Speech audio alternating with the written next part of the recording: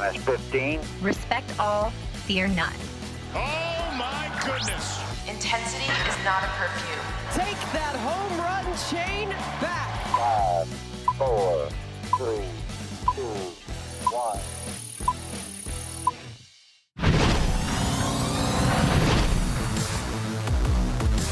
From inside the warehouse at Oriole Park at Camden Yards, it is the Masson All Access Podcast. Paul Mancano and Brendan Mortensen here with you, back on the couches, which means I get to show off my brand new orange kicks, Brendan. Yeah, those things are bright. I got 4 compliments on this yesterday walking around Camden Yards, so I think they're off to a good start here. I think I nailed it.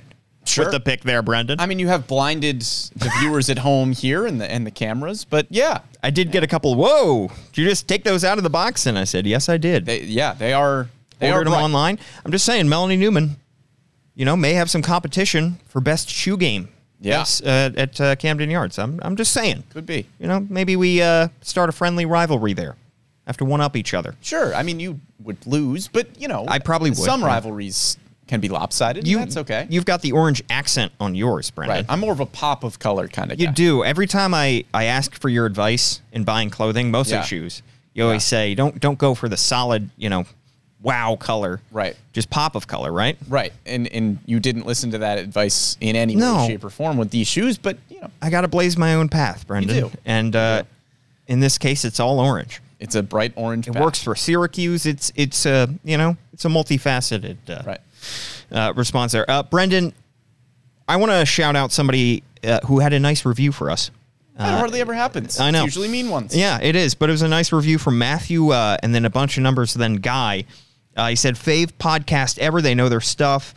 He says, pancakes for the win. And he said, anyway, this comment could be read aloud on the pod. It would make my step-uncle's day. We bond over the Orioles and this podcast, which is really nice. So thank really you. Nice. had Thanks, to shout him out. And, of course, if you have a good review, maybe you can get yourself on the Masson All Access Podcast. Because there are so few of them that we have to read the ones that are good. We read the nice comments as they come in. We do. Although they are few and far between. Right. But thank you very much for that compliment. All right, Brendan. We don't have a softball update, so we might as well just get into the thing. For some reason, last night's beautiful day meant to rain out for our softball league. Collusion, I think. I was going to work, and so maybe I pulled some strings behind the scenes to keep my Cal Ripken streak intact. Collusion on your part. Yes. Who am I colluding with? I don't know. The league? I guess so. Yeah. I mean, I was going to miss the game, and I have to keep the streak intact. You do. So, had to pull some strings. All right, Brendan, let's talk Orioles. And this incredible start to the season, 15-7. Yeah. Is the Baltimore Orioles record at this point. At this point last year, you know what their record was? Not good. 8-14. Not great. You know what 15-7 is on pace for? Better than 8-14? Well, no, I mean, extrapolate it throughout the entire season. I what know. the pace is. I was trying to be funny. Okay. Well, it is better than that. It's a 110-win season. I don't think that's necessarily going to happen. It could. You never know. It's an absolutely scorching start to the season for the Baltimore Orioles. They're hitting the cover off the ball. After some shaky performances to start the season from some pitchers, we've seen them settle down a little bit. We're seeing them beat up on some bad teams. We're going to talk about how much this hot start can be tacked up to the result of the Orioles having a very soft schedule, but we do need to give credit to the Orioles where it's due for beating the teams on their schedule. They have looked like a very, very good baseball team through the season's first 3 to 4 weeks. Yeah, I think there's a very simple takeaway here, which is that even if you want to make the case that the Orioles are just beating up on some lesser teams, which they kind of have been, good teams beat the teams that they are supposed to beat. Yeah. Which is very simple, but it's what's happening here. The Orioles are a better team than the Athletics. They took 3 out of 4 games there. They are better so far than the Chicago White Sox. They take 2 out of 3 there, take both games against the Nationals, and sweep the Tigers. Those are 4 teams that the Orioles are just better than, expect to be better than this season.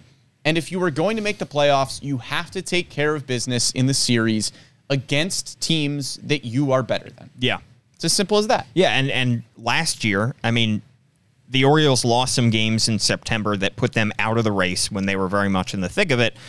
But we've made the case on this podcast all along that if the Orioles had simply started the season better, they would have had a much, much better chance of making the playoffs. Yeah, they went 7-14 in April. Yeah. And that April stretch included dropping 3 of 4 against the Athletics. And then in mid-May, they got swept by the Tigers. 2 teams that they should have beaten early on last year, and they didn't. Yeah. And now they're beating the teams that they need to. And Adley Rutschman, of course, was a big catalyst in that turnaround when he joined the team in late May.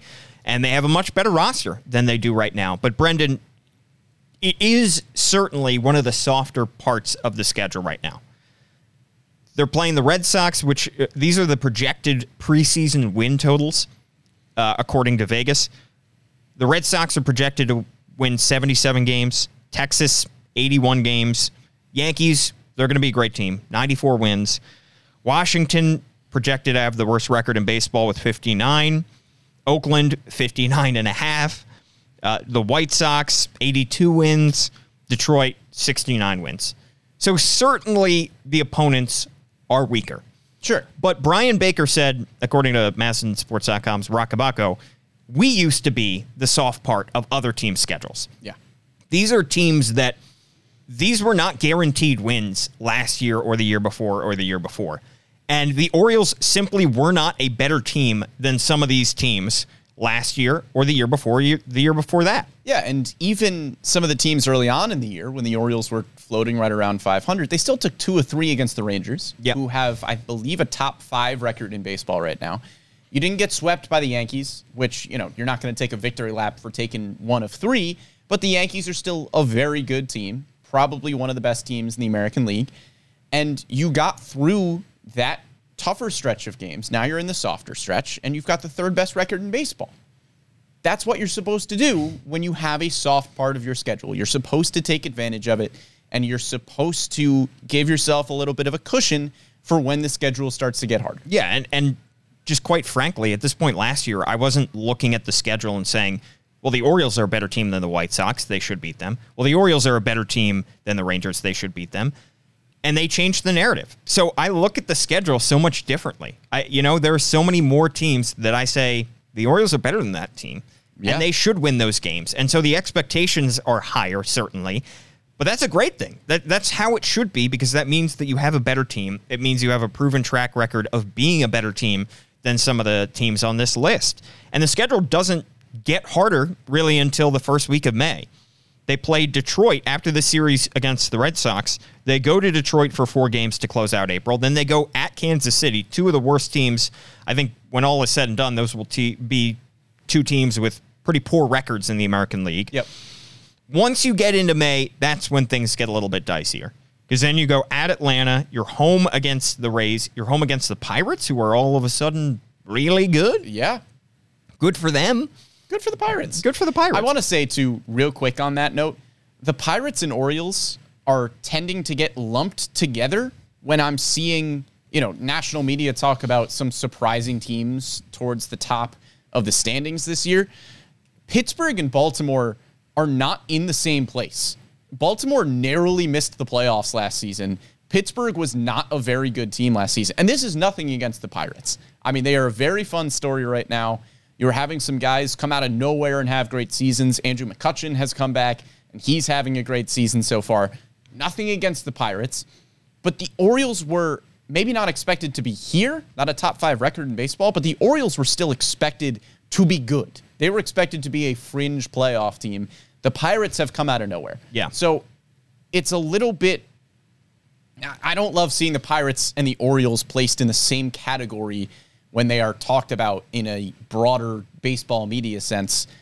These are 2 teams in 2 different places. The Orioles are expecting to win. The Pirates are the more fun story. Yeah, maybe the Pirates are a year behind the Orioles. Yeah, maybe the Pirates are the Orioles of last year. Right. But they are not the Orioles of this year. Right. Yeah, I think the Pirates are still catching up, and we'll see how long that winning lasts for them. It may last until the end of the season. They could be in the NL wildcard race by the end of the year. But yeah, I agree with you, Brendan. I think the Orioles are certainly built to win longer than the Pirates right now. Absolutely. They're a more talented roster, quite frankly. And there are other better teams on the schedule in May. They go at Toronto. They go at New York. They're home against Cleveland. So there are better teams, not just the Pirates, on their May schedule. Right.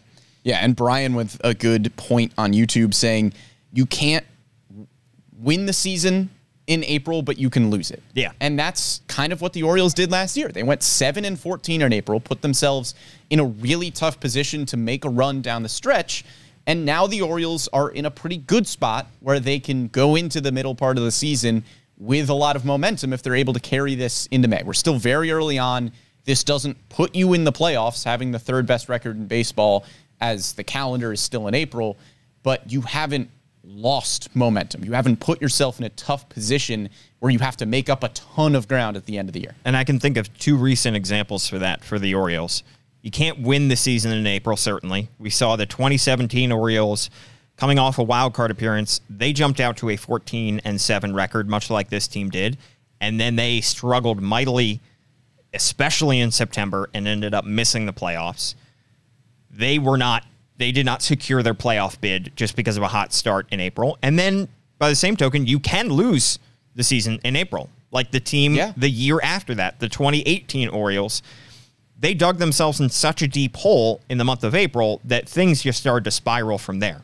So they did get themselves out of a situation. I do think it's possible to dig yourself out of an early hole like we saw with the Washington Nationals in 2019. We saw it last year. We saw it with to the some extent Phillies. with the Orioles. Yeah, we saw it last year. Where they almost made the playoffs, but Yeah. starting better now puts you in a much better position. We saw it with the Phillies last year, but they made a change. They fired their manager. So just better to start the season on fire. Just Hot take. On fire. But beat the teams that are in front of you. Right. And that's what the Orioles are doing right now. And that's why it's exciting to see. And they look like a good team right now. Mm-hmm. It's not like they're just, getting lucky in some instances and sneaking away with some wins. They look definitively, in the last several series, they have looked like the better team. They look like a much better team right now. I will say, again, it's April. They look like a much better team than the Boston Red Sox right now. Yeah, they passed the eye test. Yeah. I mean, even in last night's game, the Orioles go down 4-0 early, but the offense has been so good that you didn't really think that game was over when the Orioles were down 4-0. And Orioles teams of the past few years, maybe the offense isn't there to come back from an early 4-0 deficit. Maybe the clubhouse chemistry isn't there to believe that you can come down from an early 4-0 deficit. But yesterday, it just didn't feel like the Orioles were out of that game. And then, of course, they weren't. They come back to win. Yeah, and how about the bullpen? Being able to pick up Dean Kramer. And Dean Kramer did a good job bouncing back after giving up 4 runs in the first 3 innings. He settled down, and he pitched well for the last couple innings. And then the bullpen, which, again, is down 2 big arms. They're down Dylan Tate, and they're down Michael Givens. 2 of the more veteran, experienced arms in this bullpen. And they're still putting up zeros. Yeah. They're asked to do quite a lot. It helped that, I think, the past week, when you look at the end of that road trip, especially in Washington, the Orioles were able to get a couple off days there. The Monday, Thursday off day helped. And then they were able to get some strong performances from their starters. Guys going deep into games like Kramer, like Gibson, that helped rest that bullpen because we saw the first 3 weeks they were being overused and a little bit overtaxed. Now they're a little bit better rested, and they're getting great contributions from guys coming out of nowhere, i.e., Yennier Cano. Yeah, let's talk about Let's talk about Yennier. What a dude. What a dude indeed. 7 perfect innings. He has 1 balk, so I guess you can't call it a perfect inning if he's got a balk. Maybe. I mean, he still isn't allowed a base runner. Yeah. Right? He hasn't allowed a hit. He hasn't allowed a walk. His whip is 0. I'm thinking if a pitcher pitched a perfect game but had a balk, but there'd be nobody on base. There'd be nobody on base. So I don't know what you can call that. I still think you would call it 7 perfect innings. Yeah. No hits, no hits, walks, no 9 hit by strikeouts. pitches. Yeah. Incredible stuff from Yennier Cano. I guess, Brendan, you and I and everybody in general just didn't learn anything from the Felix Bautista story because nobody saw this coming. Yeah. And he's come out of nowhere and been phenomenal. Well, look, it's hard to see something like this coming. It's not like we counted Yennier Cano out. It's just we didn't really count him in. Because at the beginning of the season, it's not like you and I were sitting on these couches bashing Yennier Cano for his bad numbers. Yennier Cano just didn't really factor into our conversations very much because when we were looking at the Orioles bullpen with, at that point, a healthy Michael Givens, and we didn't think Dylan Tate would be out terribly long, we were looking at the bullpen and saying, okay, Mike Baumann probably comes in for Dylan Tate, and Yennier Cano is still not on the radar. Yeah. And then some more injuries happen. The Orioles need more bullpen arms.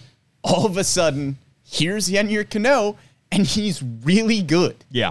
I mean, he's, again, it's not a fluke 7 innings, it seems like. He's passing the eye test.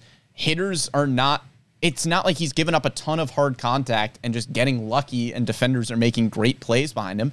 We've seen a couple of those. We've seen a couple. The good line plays. out to end the game last night. Right. But overall, I mean, the 9 Ks is pretty encouraging. Right. And I'm not going to overreact to 7 innings and say that he is the new go-to guy in the Orioles bullpen, but he's a go-to guy in the Orioles bullpen at this point. I think it's pretty safe to say. Yeah, and it's safe to say, I think once Givens and Tate come back, unless something dramatically changes over the next several weeks, and Givens is expected to start rehab later this week, he could probably ramp up quicker than Tate, who's expected to start his rehab tonight in Aberdeen. And remember, Tate didn't have any spring training, so he's going to take a while to get back. I think it's safe to say Cano is still going to be part of this bullpen. Oh, yeah. I don't see how he can't be at this point, especially given the fact that there are some bullpen arms that are struggling a little bit right now. Yennier Cano would certainly not be at the top of your list to say, okay, once Dylan Tate comes back, who's going to be out of this bullpen? Because what else would he need to do? Yeah. Continue to not allow any base runners? Because that's what he's doing right now. It's funny because you see some comparisons. You can draw some comparisons with Felix Bautista, who was added to the 40-man roster because of his strikeout numbers a couple years ago, makes the opening day roster. And because he could throw 100.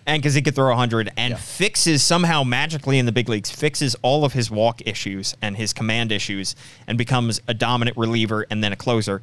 You could also make some comparisons to Jorge Lopez. But Jorge Lopez was a starter in the big leagues for several years with the Royals, with the Orioles, struggled in that role, and was moved to the bullpen. And you and I said all offseason, before the 2022 season, that it was likely that Lopez would lead the team in saves, and we could see him really turning his career around. Yeah, not to pat ourselves on the back, but we kind of saw Jorge Lopez coming. Yeah. Maybe not to the extent that we thought he would be an all-star, but we thought he had a chance to be one of the better bullpen arms on the team last year. Yeah, and it's funny because Yennier Cano, if you recall, was one of the 4 pitchers the Orioles got back for Jorge Lopez. Would you look at that? Would you look at that, in fact? So the Orioles, we said when the Orioles traded for him last year, he seemed like the most throw-in of the 4 pitchers that they got back in that trade. They got a couple low-level prospects. One guy who's was pitching down in the Florida Complex League. They got another pitcher who's down in Delmarva, I believe. And it just felt like he was the least likely to make a big impact on the team. And then we saw him pitch in 3 big league games last year, and he really struggled. Yeah, he walked everybody. And in his big league experience in 2022 between the Twins and the Orioles, in 18 innings, he gave up 23 runs. It's not good. That is not the same pitcher that we've seen through 7 innings this year. Yeah, last year he was the cleanup crew in a very different sense. Yeah. He was the cleanup crew in Brandon Hyde, and the Orioles were down like 5 runs, and they needed somebody to just come in and eat an inning, and it didn't really matter how many runs Yennier Cano gave up. And now he is the cleanup crew in terms of if you are in a mess in the 7th or 8th inning, Yennier Cano might be the guy. Yeah, it's incredibly exciting development because you look down the road and you say Tate and Givens are coming back. Honestly, Austin Voth has pitched better, but Voth has struggled at times. You know, it makes it a little bit easier to send somebody down. Voth doesn't have any options, but somebody else who may have options, send them down because you feel better about Yennier Cano. The Orioles are just loaded in terms of bullpen options. The emergence of Mike Baumann has been a major development as well. Danny Coulombe. Let's talk about Danny Coulombe real quick. Unbelievable StatCast page. Look at Danny Coulombe's StatCast, and it is covered with red. He is in the 99th percentile in average exit velo. Yep. Expected batting average, expected slugging percentage, 95th in K percentage, 100th percentile in hard hit percentage. That means he probably hasn't given up a single hard hit. No. He's 93rd percentile in barrel percentage, 99th in expected slug. I mean, everything. Everything is good for Danny Coulombe. His worst percentile ranking on StatCast is his walk rate, which is a laughably terrible 75th percentile. Got to give the Orioles credit for identifying him right before opening day as somebody that they should go out and trade for. How do they keep doing this? They keep doing it. It's a good scouting department. Yeah. A good major league scouting in a program headed up by Mike Snyder, and it's good job by Mike Elias to go out and realize that they can develop this guy. Yeah, because you and I are not scouts. We do our best with the numbers that we have available to us. We try to look at as many advanced metrics as we can on Fangraphs, on StatCast, whatever it may be. We do our best to evaluate these players when trades happen. Danny Coulombe was one of those players where you and I were just kind of digging through the advanced metrics, trying to find things on StatCast. And it was one of those trades where you were just like, I don't really know what the Orioles are seeing in Danny Coulombe when you're looking at the advanced metrics. But obviously the Orioles were able to identify some things that they knew would be able to translate well to their coaching staff, to the system that they have developed here in Baltimore, and you see the results. Yeah, and we spent all offseason saying he was probably the guy they would cut if they needed a spot on the 40-man. Yeah, because it was like, what's Danny Coulombe doing? Yeah. I don't know why this trade happened. I don't know what the Orioles saw. What's going on? Yeah, and yet he's been great so far. Yep. So it's to say, like you said, Brendan, we're not scouts. Like, it's the same reason that we don't come out with, prospect rankings, because we know that there's a lot that we don't know. Yeah, we do our best to evaluate given the numbers that we have. We don't have the information of the organization. Obviously, they saw a lot of things that did not show up on a game-to-game basis. Yeah, exactly. Well, something that we can tell you definitively, Jackson Holliday is a good prospect. That's a hot take, but he's a good young player. Yeah. Excellent, some might say. I would turn up the heat on that take. Yeah.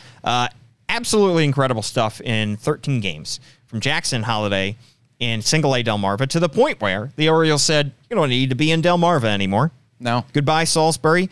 Welcome to high-A Aberdeen for 19-year-old Jackson Holliday. I mean, he had a .523 on-base percentage. That's a joke. Yeah. He's 19, playing in Delmarva. I understand that it's low-A Delmarva, but still, he's playing against guys older than him. Still... And he hits .392 with a .523 on-base percentage, an OPS over 1,100, more walks than strikeouts. Mike Elias talked about it on Masson's broadcast yesterday, where you're trying to find the right combination between not pushing a guy too far, but still making sure that he is challenged.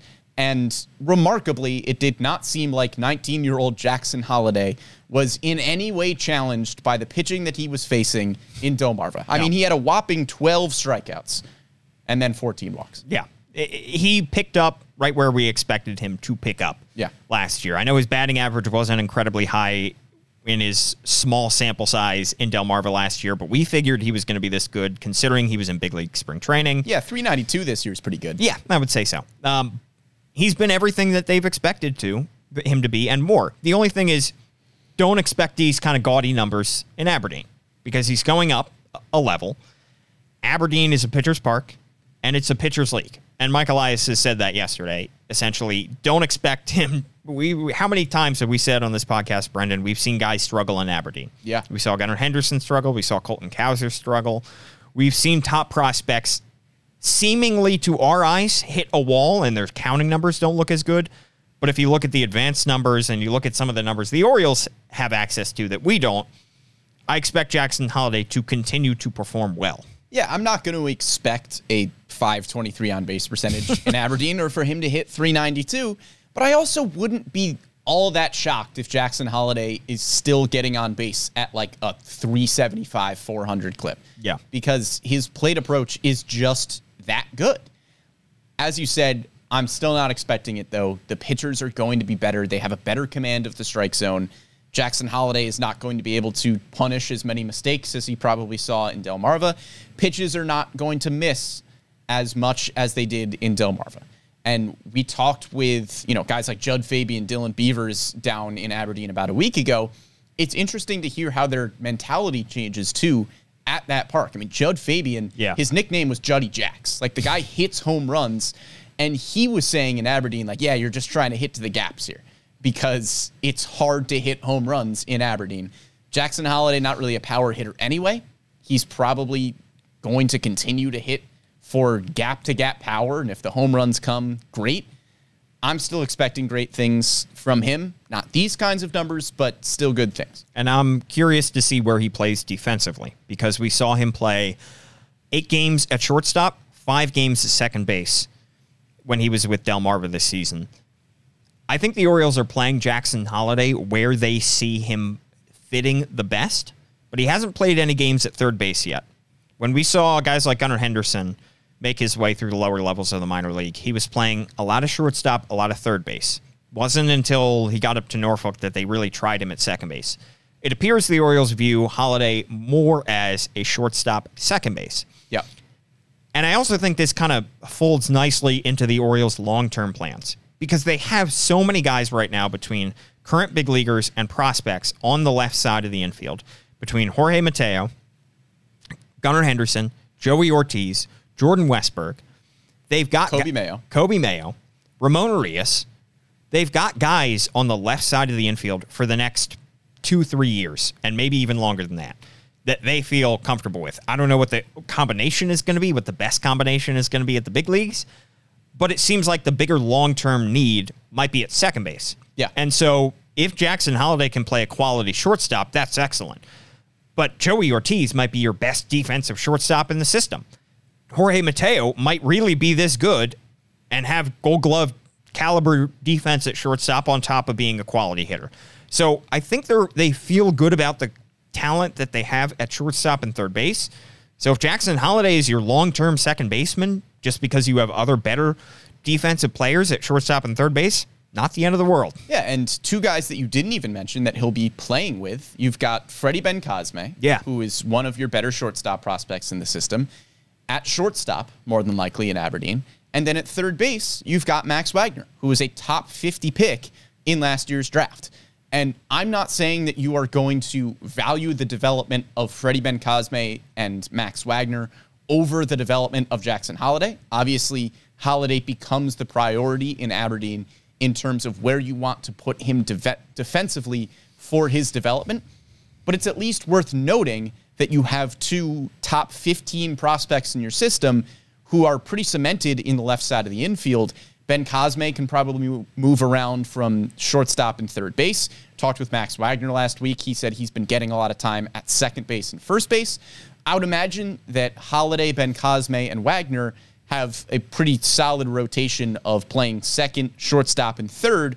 All 3 of those guys might play all 3 of those positions this year for Aberdeen, too. Yeah, and talk about one guy that the Orioles are going to make room for, and they're going to prioritize the development of Heston Kjerstad. Yes. Elias said last night on the broadcast that, paraphrasing here, but essentially if Heston Kjerstad keeps hitting the ball the way that he's been hitting the ball, there's really not a need to keep him down in AA Bowie for that much longer. And he said, we'll make room for Heston Kjerstad when asked by, I can't remember if it was Jim Palmer or Kevin Brown, about whether or not he was, there was enough room for him in Norfolk because of the amount of talent there. He said, we'll make room.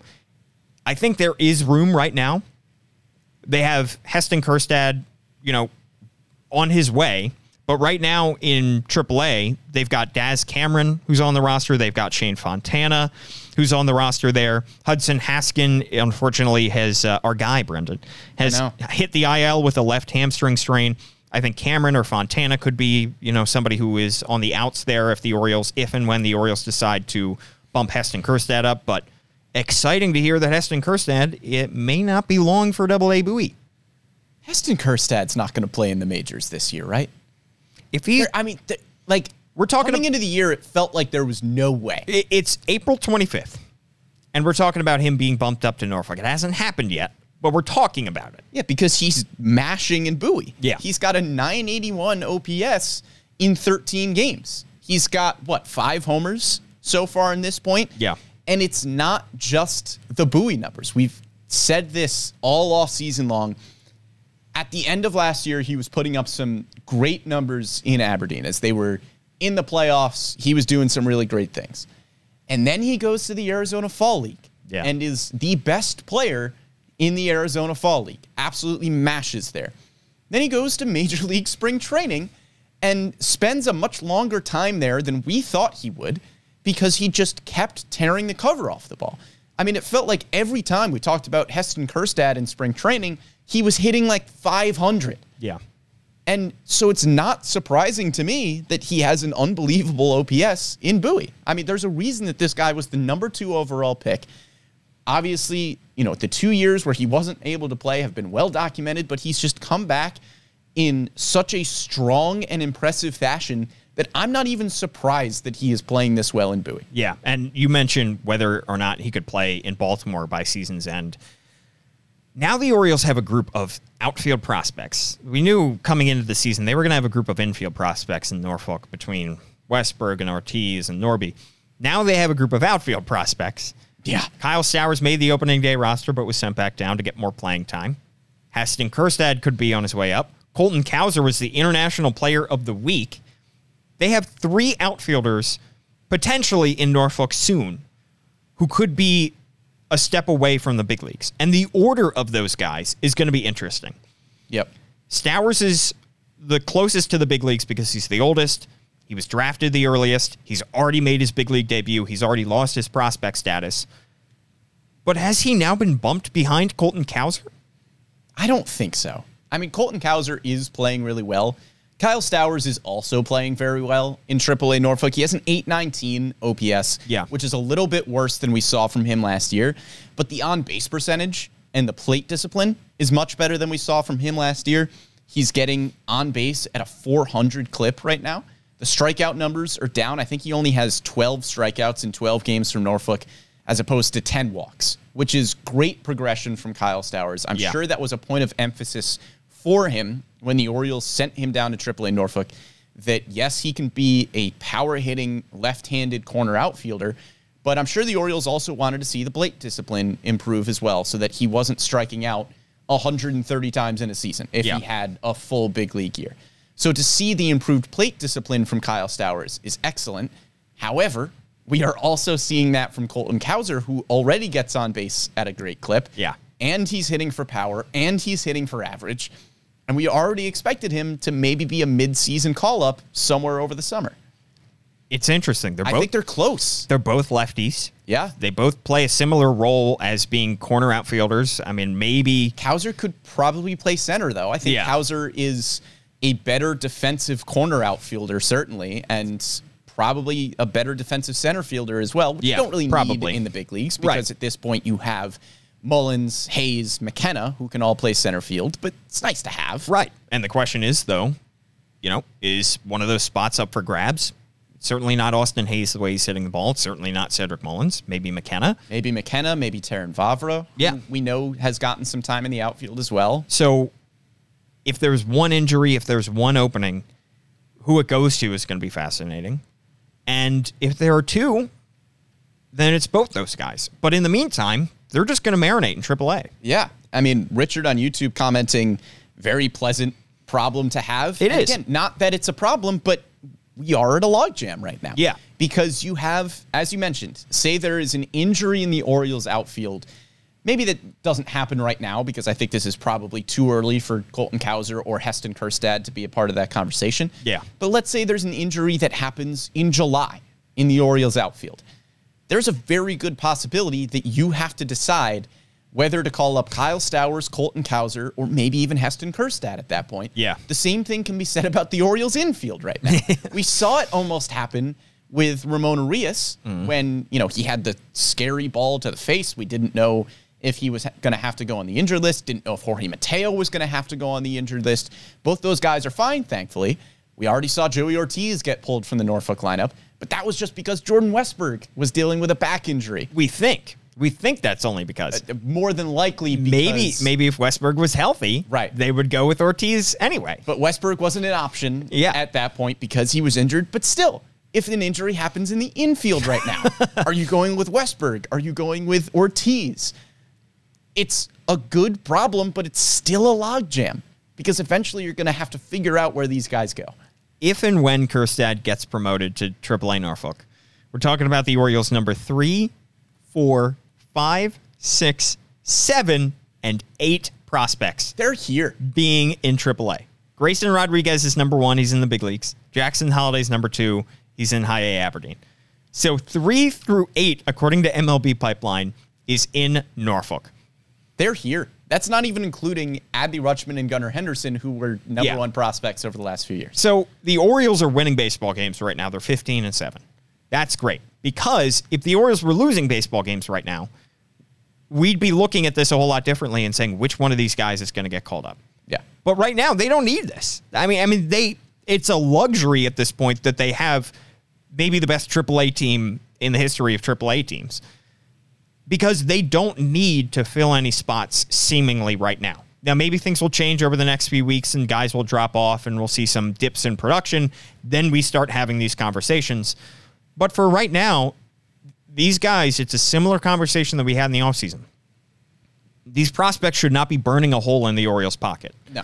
Because you don't have to do anything with them. So long as everybody, knock on wood, stays healthy and stays productive, and the Orioles keep winning ball games, you don't have to worry about this. You can keep them down in Norfolk for as long as you can keep them down in Norfolk. Yeah, and we're seeing comments on Facebook as well, questioning whether the Orioles could move some of these prospects for major league talent, which is a possibility. And you have that possibility because you have a lot of prospects who are close to the big league level, who could be contributors pretty soon for another team if they decide to move big league talent and think that their window is a little bit further down the line. But the fact of the matter right now, Paul, is that as we are in late April, the Baltimore Orioles have the 3rd best record in baseball with the best farm system in baseball. It's a great spot to have. Pretty good spot. Yeah. So maybe they make a move. Yeah. Maybe they still have a need for a starting pitcher. They have the starting pitching depth, certainly. Whether or not they have the top-end guys is another question. But they have the depth. Yeah. Because they have 5 guys right now. Dean Kramer certainly hit a rough patch. He did yesterday against the Red Sox. They have Cole Irvin, who hit his rough patch, but he's down in AAA. They feel like if they need to, he can start some games. DL Hall, not awesome in Norfolk right now, 4.40 ERA for the Tides. They have the depth. Whether or not they have the top end is to be seen. Yep. And we'll see when John Means comes back, maybe in July. But that's still the only area that I could see the Orioles really going out and taking a big swing on a star-level player.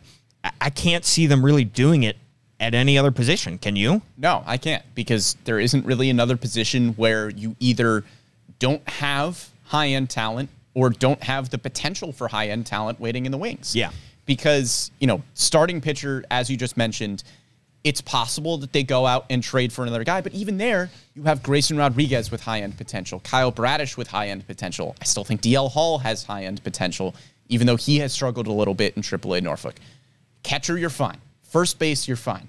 Second base, Adam Frazier is playing really well right now, and you have a bunch of middle infield prospects, Connor Norby, Jordan Westburg, Joey Ortiz. That could all be great second basemen.